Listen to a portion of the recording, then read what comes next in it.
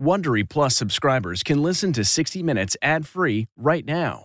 Join Wondery Plus in the Wondery app or on Apple Podcasts. This spring, if you'd rather spend time enjoying your lawn instead of trying to keep it alive, there's good news. TruGreen is the easiest and most affordable way to get a beautiful lawn. All you have to do is water and mow, and they'll do the rest. Weed control, fertilization, aeration, and even some things you might not even think of. They'll do all of it, while you can do literally anything else. With TruGreen, you can have your lawn looking as good as a putting green. That's not hyperbole. TruGreen is the official lawn care treatment provider of the PGA Tour. TruGreen offers a satisfaction guarantee, and they have a verified best price promise, which guarantees you the lowest price with no compromise on quality. You do you. Let TruGreen do your lawn care. Visit TruGreen.com to get the best lawn at the best price with the best people guaranteed.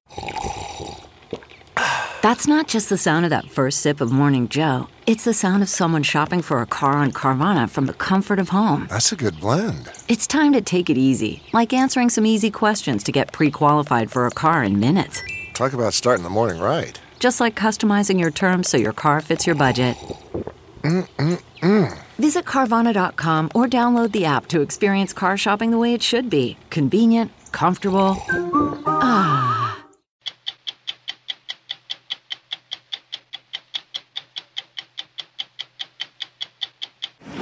Shots fired, shots fired. As a result of the wounds inflicted by AR-15 style rifles, the weapons used in the worst of recent mass shootings, perfect. Doctors, first responders, civilians, and children are now being trained to use something called a bleeding kit, an idea that comes from saving Americans on the battlefield. Tourniquet. You believe that these mass casualty events have become so common that it is important for everyone in this country to be prepared. Everyone. That's where we are in America today. That's where we are. You're 11 years old and you're suing the United States government. That's not what most 11-year-olds do, right? Yeah. Levi Draheim is one of 21 kids asking federal courts to block the U.S. government from continuing the use of fossil fuels. They say it's causing climate change, and they've amassed 50 years of evidence that's already forced the government to make some remarkable admissions. So you've got them with their own words. It's really the clearest, most compelling evidence I've ever had in any case I've litigated in over 20 years. I'm Steve Croft. I'm Leslie Stahl. I'm Scott Pelley. I'm Anderson Cooper. I'm Sharon Alfonsi. I'm Bill Whitaker. Those stories tonight on 60 Minutes. What's your next adventure? Everyone deserves a chance to do what they love. Pacific Life helps you reach financial goals while you go after your personal ones. Plans change over time, and your financial solutions can too. Pacific Life has a variety of financial solutions that can help you complement your life goals and passions while managing the uncertainties. Backed by more than 150 years of experience, you can count on Pacific Life to be there so you can go out and keep living your best life. Pacific Life is one of the most dependable and experienced insurers in the industry and has been named one of the 2019 World's Most Ethical Companies by the Ethisphere Institute. The freedom to go after whatever is next for you? That's the power of Pacific. Ask a financial professional about how Pacific Life can help give you the freedom to do what you love, or visit www.pacificlife.com. The mass shooting this past April at a California synagogue has something in common with the deadliest massacres, the AR-15 semi-automatic rifle. Variations of the AR-15 were used to kill at 2 New Zealand mosques, a Pittsburgh synagogue, Texas church, a Las Vegas concert, Marjorie Stoneman Douglas High School in Florida, and Sandy Hook Elementary School. The AR-15 style rifle is the most popular rifle in America. There are well over 11 million, and they are rarely used in crime. Handguns kill far more people. But as we first reported last November, the AR-15 is the choice of our worst mass murderers. AR-15 ammunition travels 3 times the speed of sound, and tonight we're going to slow that down so you can see why the AR-15's high-velocity ammo is the fear of every American emergency room. Hang on. Mass shootings were once so shocking, Where the is this coming from? They were impossible to forget. We have an active shooter inside the fairground. Now they've become so frequent, Get down. Let's go. it's hard to remember them all. There's people here, they're all bleeding, and they're gonna die. Oh my God, they're dead. Last October, in a Pittsburgh synagogue, 11 were killed, 6 wounded. Just 11 months before, it was a church in Sutherland Springs, Texas. Assistant Fire Chief Rusty Duncan was among the first to arrive. 90% of the people in there were unrecognizable.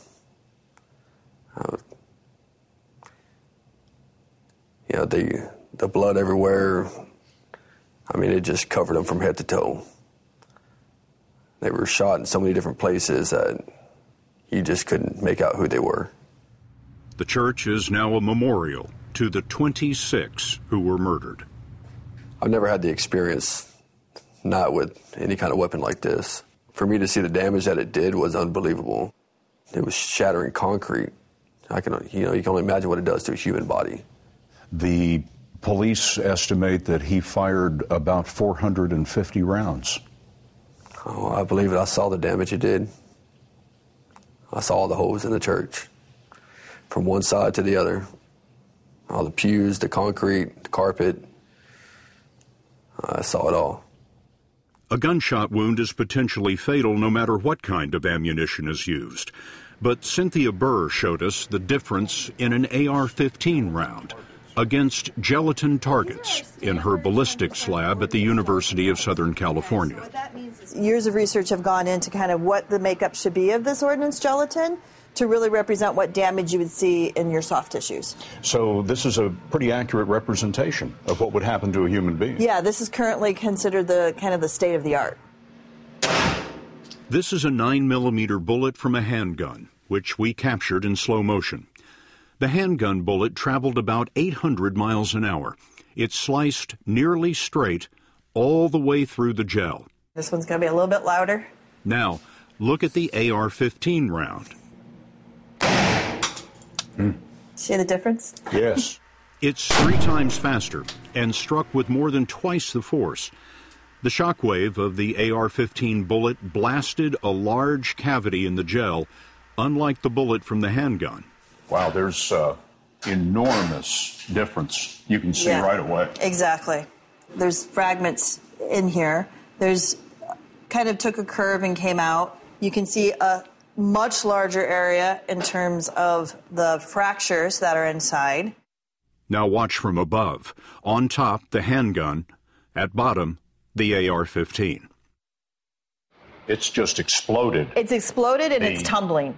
So what happens is this particular round is designed to tumble and break apart. The 9mm handgun round has a larger bullet, but this AR-15 round has more gunpowder, accelerating its velocity. Both the round and the rifle were designed in the 1950s for the military. The result was the M16 for our troops and the AR-15 for civilians. There's going to be a lot more damage to the tissues, both bones, organs, whatever that gets kind of even near this bullet path. The bones aren't going to just break, they're going to shatter. Organs aren't just going to kind of tear or have bruises on them. They're going to be, parts of them are going to be destroyed. That fairly describes the wounds suffered by 29-year-old Joanne Ward. At Sutherland Springs Baptist Church, she was shot more than 20 times while covering her children. Ward was dead, her daughters mortally wounded, as Assistant Fire Chief Rusty Duncan made his way from the back of the sanctuary. As I got a couple rows up, Ryland's hand reached out from under his stepmom and grabbed my pant leg. I wouldn't even know he was alive until he did that. I didn't even see him under her. Well, that's where me and him made eye contact for the first time. Joanne Ward's 5-year-old stepson, Ryland Ward, was hit 5 times and was nearly gone when he reached trauma surgeon Lillian Liao at San Antonio's University Hospital. How much of Ryland's blood do you think was lost before he came to you? At least half. This is Ryland's ER X-ray. Obvious. You see the two bullet fragments that are in him. The X-ray shows you the solid fragments of the shrapnel and the bullets, but it doesn't tell you much about the damage to the soft tissue. No, and it doesn't tell you what's on the inside. I mean, a bomb went off on the inside, and our job is to go in there and clean it up. A bomb went off on the inside because of the shock wave from these high-velocity rounds. Correct. Ryland endured 24 surgeries to repair his arm, leg, pelvis, intestines, kidney, bladder, and hip. At some point, it's like putting Humpty Dumpty back together again. What do you mean? Well, his organs are now in different pieces, and you have to reconstruct them. The arm was missing soft tissue, skin, muscle, and part of the nerves were damaged. The bowel has to be put back together. Some of the areas of injury has to heal itself. So you can see that he can walk around like a normal child and behave as normal as possible. With the AR-15, it's not just the speed of the bullet, but also how quickly hundreds of bullets can be fired. The AR-15 is not a fully automatic machine gun. It fires only one round with each pull of the trigger. But in Las Vegas, it sounded like a machine gun. That's an AR. Go, go, go, come on. A special add-on device called a bump stock allowed the killer to pull the trigger rapidly enough to kill 58 and wound 489. Let's go! Come to me, hands up! In other mass killings, the AR-15 was fired without a bump stock, but even then, it can fire about 60 rounds a minute. Ammunition magazines that hold up to 100 rounds can be changed in about 5 seconds. I remember hearing the gunshots go off and being so nervous and scared, and all of a sudden I felt something hit me. You'd been shot how many times? 4 times. How many surgeries? 3. For my arm, my stomach, and my ribs and lung. In February of 2018, 17-year-old Maddie Wilford was at school, Marjorie Stoneman Douglas High School in Parkland, Florida. 17 were murdered, 17 wounded. And I just remember thinking to myself, like, there's no way, like, not me, please, not me. I don't want to go yet. Her vital signs were almost non-existent. She looked like all the blood had gone out of her body. She was in a state of deep shock. Paramedic Laz Ojeda saved Maddie Wilford in part because Broward County EMS recently equipped itself for the battlefield wounds that the AR-15 inflicts. We carry active killer kits in our rescues. Active killer kits? Yes. What is that? That is a kit that has 5 tourniquets, 5 decompression needles, 5 hemostatic agents, 5 emergency trauma dressings. Dr. Peter Antevi, Broward County Medical Director, told us today's wounds demand a new kind of training. If I take you through one of our ambulances or take you through our protocols, almost everything we do is based on what the military has taught us. We never used to carry tourniquets. We never used to carry chest seals. These are things that were done in the military for many, many years. When did all of that change? It really changed, I think, after Sandy Hook. After Sandy Hook Elementary School, where 21st graders and 6 educators were killed with AR-15 rounds, a campaign called Stop the Bleed began nationwide. They're really tight. Antevi and doctors including Lillian Liao in San Antonio Make this tight. are training civilians who are truly the first responders. Your turn. There have been more than 45,000 classes like this in the last 4 years. You have to go the second route to actually stop the bleeding here. Does it hurt? Yeah, her face, you can undo it now. The day after the shooting, my kids are waking up and they're time to go to school. And my son heard what had happened the night before when I was on the scene.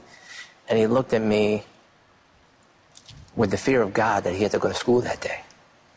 my first instinct was he needs a bleeding kit. My son today has a bleeding kit on his person. How old is he? 12 years old. Here it is. This is it. I've given him this, and I taught him how to use it. You believe that these mass casualty events have become so common. Absolutely. That it is important for everyone in this country to be prepared. Everyone. That's where we are in America today. That's where we are. Ryland Ward survived the church massacre because firefighter Rusty Duncan used his belt as a tourniquet. Look where you're going. For over a year, Ryland worked often 6 days a week. Slow but controlled. Learning to sit. All right, we're loosening up all your muscles. Stand and walk again. It's okay. You're very strong. You're very strong. Let's see if this actually goes in the hospital. Yep. Did you meet some new people in the hospital? You were there for a long time. How do you know? They told me. I talked to some of the people who helped you. Like who? There was Dr. Lau? Dr. Lau, yes. Oh, how are you? I'm good. Yeah, how's your arm? Good. Let me see. He has his strength back. It's remarkable, really. But healing from the loss of his stepmother and sisters won't be as quick. How was your day? Maddie Wilford is also moving forward. Like many who suffer physical trauma, her interests have turned to medicine. Give me a hug. And an internship. Maddie, come here. Where she's studying the kind of surgeries that saved her. Everybody out! Out! Out! Not long ago, many communities assumed mass murder would never come to them. Where's she hit? Where's she hit? Where's she hit? What's wrong with that boat right there? Today, all Americans are being asked to prepare for the grievous wounds Oh my God! of high-velocity rounds. Tourniquet.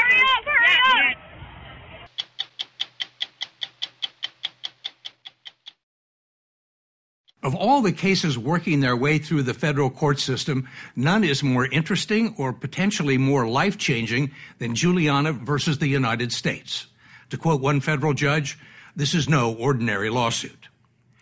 It was filed back in 2015 on behalf of a group of kids who were trying to get the courts to block the U.S. government from continuing the use of fossil fuels. They say it's causing climate change, endangering their future, and violating their constitutional rights to life, liberty, and property. As we first reported earlier this year, when the lawsuit first began, hardly anyone took it seriously, including the government's lawyers, who have since watched the Supreme Court reject 2 of their motions to delay or dismiss the case.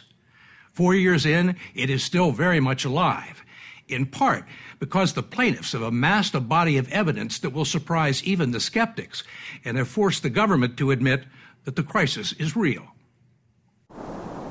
The case was born here in Eugene, Oregon, a tree hugger's paradise and one of the cradles of environmental activism in the United States.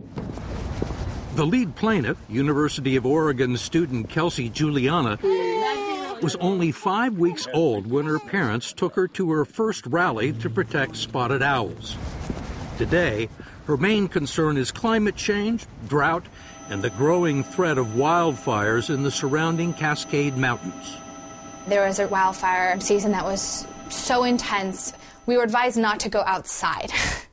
The particulate matter in the smoke was literally off the charts. It was past severe in terms of danger to health. And you think that's because of climate change? That's what scientists tell me. It's not just scientists. Even the federal government now acknowledges in its response to the lawsuit that the effects of climate change are already happening and likely to get worse, especially for young people who will have to deal with them for the long term. How important is this case to you? This case is everything. This is the climate case. We have everything to lose if we don't act on climate change right now. My generation and all the generations to come. Okay, here we go. She was 19 when the lawsuit was filed and the oldest of 21 plaintiffs. They come from 10 different states and all claim to be affected or threatened by the consequences of climate change. The youngest, Levi Draheim, is in 6th grade. You're 11 years old and you're suing the United States government. That's not what most 11-year-olds do, right? Yeah. He's lived most of his life on the beaches of a barrier island in Florida that's a mile wide and barely above sea level. What's your biggest fear about this island? I fear that I won't have a home here in the future. That the island will be gone? Yeah, that the island will be underwater because of climate change. So you feel like you've got a stake in this? Yes. The Department of Justice will... The plaintiffs were recruited from environmental groups across the country by Julia Olson, an Oregon lawyer and the executive director of a nonprofit legal organization called Our Children's Trust. She began constructing the case 8 years ago out of this Spartan space, now dominated by this paper diorama that winds its way through the office. So what is this? So this is a timeline that we put together to really... It documents what and when past U.S. administrations knew about the connection between fossil fuels and climate change. The timeline goes back 50 years, beginning with the presidency of Lyndon Johnson. During President Johnson's administration, they issued a report in 1965 that talked about climate change being a catastrophic threat. Whether it was a Democrat or a Republican in office, Olson says there was an awareness of the potential dangers of carbon dioxide emissions. Every president knew that burning fossil fuels was causing climate change. 50 years of evidence has been amassed by Olson and her team, 36,000 pages in all, to be used in court. Our government at the highest levels knew and was briefed on it regularly by the national security community, by the scientific community. They have known for a very long time that it was a big threat. Has the government disputed that government officials have known about this for more than 50 years and been told and warned about it for 50 years? No. They admit that the government has known for over 50 years that burning fossil fuels would cause climate change. And they don't dispute that we are in a danger zone on climate change. And they don't dispute that climate change is a national security threat and a threat to our economy and a threat to people's lives and safety. They do not dispute any of those facts of the case. The legal proceedings have required the government to make some startling admissions in court filings. It now acknowledges that human activity, in particular elevated concentrations of greenhouse gases, is likely to have been the dominant cause of observed warming since the mid-1900s. That global carbon dioxide concentrations reached levels unprecedented for at least 2.6 million years. That climate change is increasing the risk of loss of life and the extinction of many species. It is associated with increases in hurricane intensity, the frequency of intense storms, heavy precipitation, the loss of sea ice, and rising sea levels. It's really the most compelling evidence I've ever had in any case I've litigated in over 20 years.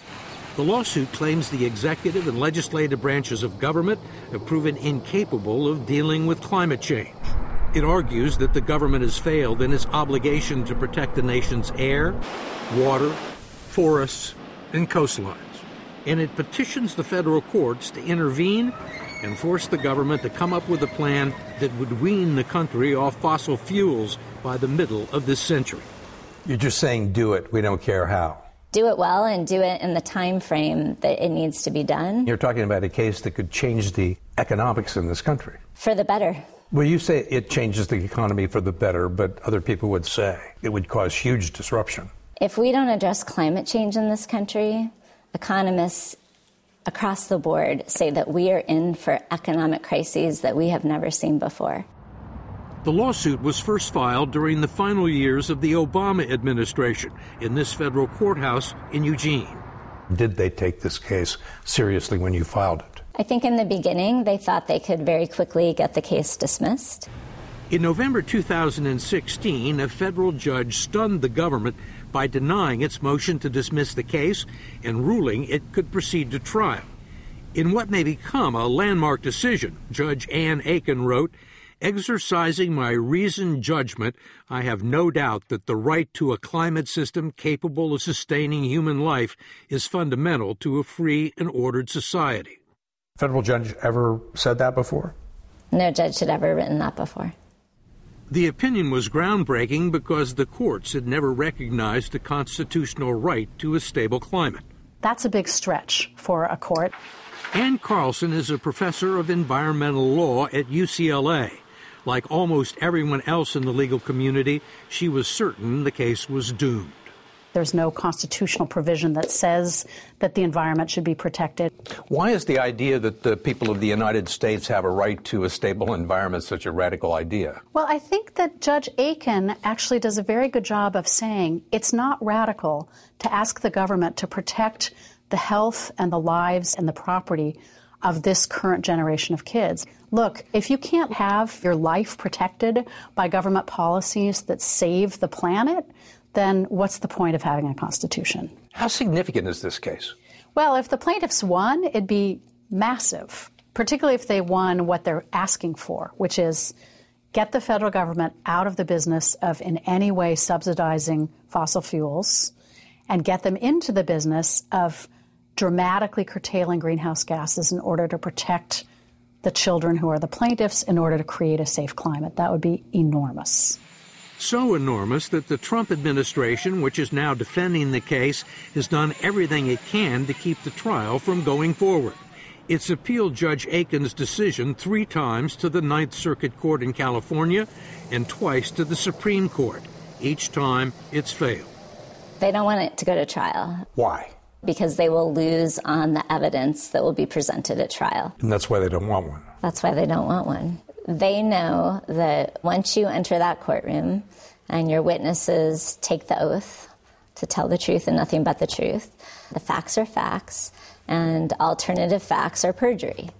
And so all of these claims and tweets about climate change not being real, that doesn't hold up in a court of law. The Justice Department declined our request for an interview, but in court hearings, in briefs, it's called the lawsuit misguided, unprecedented, and unconstitutional. It argues that energy policy is the legal responsibility of Congress and the White House, not a single judge in Oregon. And while climate change is real, it's also a complicated global problem that was not caused and cannot be solved by just the United States government. In other words, it's not responsible. Why is the federal government responsible for global warming? I mean, it doesn't produce any carbon dioxide. How are they causing it? They're causing it through their actions of subsidizing the fossil fuel energy system, permitting every aspect of our fossil fuel energy system, and by allowing for extraction of fossil fuels from our federal public lands. We are the largest oil and gas producer in the world now because of decisions our federal government has made. What about the Chinese government? What about the Indian government? Clearly, it's not just the United States that has caused climate change, but the United States is responsible for 25% of the atmospheric carbon dioxide that has accumulated over the many decades. Julia Olson is confident they're going to prevail in court. Ann Carlson and most of the legal community still think it's a long shot. But she says she's been wrong about this case every step of the way.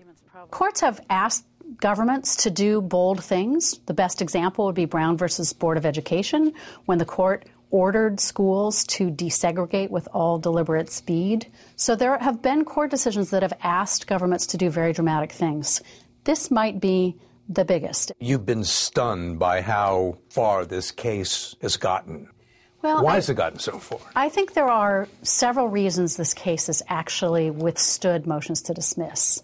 I think the first is that the lawyers have crafted the case in a way that's very compelling. You have a number of kids who are very compelling plaintiffs who are experiencing the harms of climate change now and will experience the harms of climate change much more dramatically as they get older. I think the hard question here is the law. The latest oral arguments in Juliana versus the United States were heard earlier this month in Portland, but whatever happens next will certainly be appealed.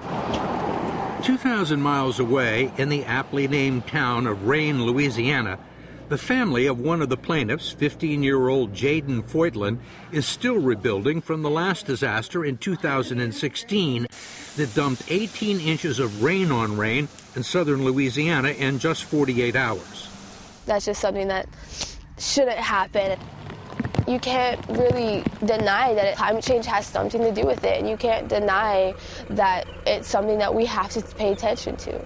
I'm not sure if most of Louisiana, of South Louisiana, is going to be here. That's just a really big worry of mine. For the foreseeable future, it's impossible to predict when and how the storms and the lawsuit are likely to end. I'm Leslie Stahl. We'll be back next week with another edition of 60 Minutes.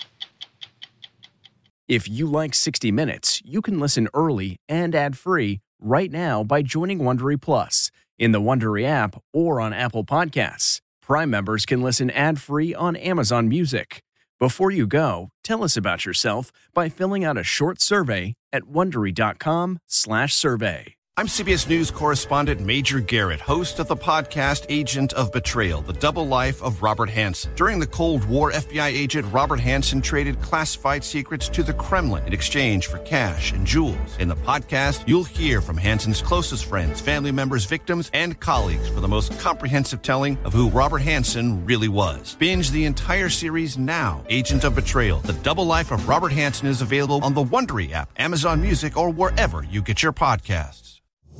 Are you a fan of 60 Minutes? You can represent the most watched series on television with shirts, sweatshirts, mugs, and more at ParamountShop.com. You can take 20% off with code MINUTES20. That's 20% off at checkout on all 60 Minutes products with code MINUTES20 at ParamountShop.com.